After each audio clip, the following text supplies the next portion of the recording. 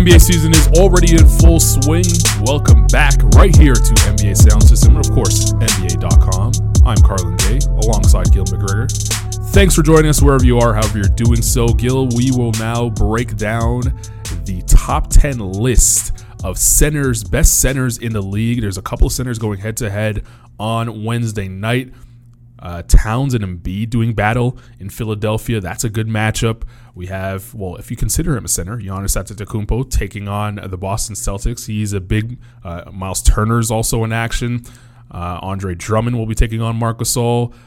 When you look at the list that came out on NBA.com, the top five goes as follows. LaMarcus Aldridge at number 5, Rudy Gobert and Karl-Anthony Towns tied for third. Nikola Jokic slotting in at second, and Joel Embiid is the best center in the league according to NBA.com. Do you still agree with that top 5 list? For the most part, I'm definitely at least agreeing with number 1. Joel Embiid is definitely established himself as an elite center in the league early on in this season. And the reason I say that is because of what he does on both ends of the floor. Gone are the days where we look at centers and judge them based on how well they play with their back to the basket. We really praise versatility, and we look at guys who can face up, who can shoot, who can create plays, who can put the ball on the floor. And Joel Embiid does a little bit of all that, and he's also an elite defender. He's a guy who's been in discussion for being Defensive Player of the year in and year out, and he just impacts the game in so many ways. The one thing I might change is tying Jokic and Towns at number 2. The way Towns has come out of the gate this year, scoring the ball really well, distributing, making plays for others, I think that he's really establishing himself and making that argument to be one of the top guys. And I think he looks to prove himself when he goes against Joel Embiid tonight.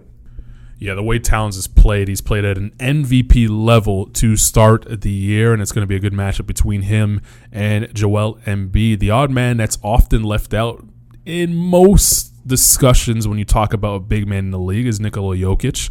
He is sort of like a point center. The offense really runs through him in Denver. He has a lot of responsibility on the offensive end. His defense is starting to improve year on year, but most don't consider him as the best center in the league. It's normally Towns, it's normally Joel Embiid when you have that conversation. Why is Jokic always the odd man looking out? I think a lot of times with Jokic, we oftentimes let our eyes fool us. You see the guy who's not necessarily the most athletic guy. He doesn't necessarily play above the rim. He's not fleet of foot getting up and down the floor. I think sometimes we use that to kind of prejudge what we see from him, but he finds ways to produce. You think about the way you talk about he distributes the ball and the offense runs through him. He has an elite skill set that we don't see very often from centers. He is quite possibly the best passing big man of all time. I know it's early in his career, but you see the way he seemingly gets triple doubles with ease. He's a player who does a lot of things that we haven't seen, and he's very young. He's 24 years old, and I think that the best is yet to come for him.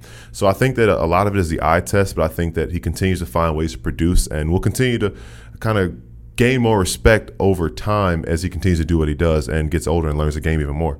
Yeah, coming into this season, Jokic had 33 triple-doubles in his NBA career. The only player ahead of him that played the center position, Wilt Chamberlain, who recorded 78 triple-doubles throughout his NBA career. But that's not out of reach for Jokic to catch him. And last but not least, let's talk about a guy who is often forgotten. We talked about how powerful Jokic's offense can be. Well, this guy gets it done on the defensive end, and I'm talking, of course, of Rudy Gobert. You know, he missed out on an all-star position last year with the Utah Jazz. If the Jazz are in place this season, you know, most are predicting for them to have a record that keeps him at the top of the Western Conference.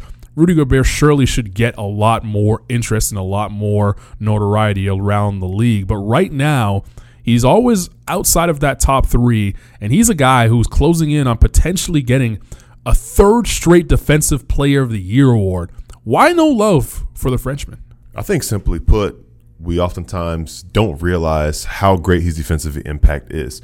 I mean, obviously he gets the league-wide recognition and being back-to-back Defensive Player of the Year, but it doesn't translate into all-star appearances like you talk about. And I think that it's one of those things that we kind of don't realize that his defense is like an elite skill. You talk about Jokic's passing, you talk about Towns' scoring ability, you talk about what Joel Embiid does on both ends of the floor.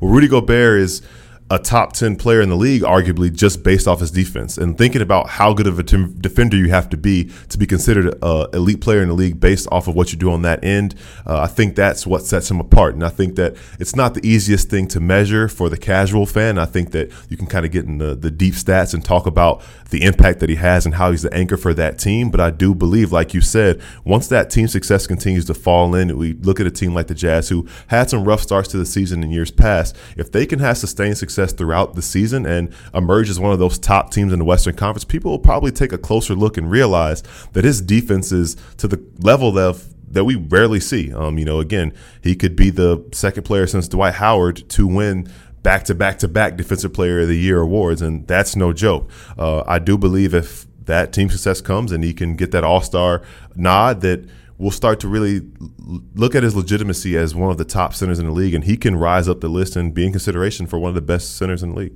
One thing's for sure, we are certainly blessed with the amount of talent that has played at the center position over the last couple of years, especially this year. We didn't even get to talking about Miles Turner or Nikola Vucevic or guys like Andre Drummond, Clint Capella, who's playing terrific in Houston, even Al Horford, who's now in Philadelphia and has to compete for center minutes with Joel Embiid. Centers abound. The game has changed, but the fact remains the same. You have to have a good big man if you plan on going deep into the playoffs.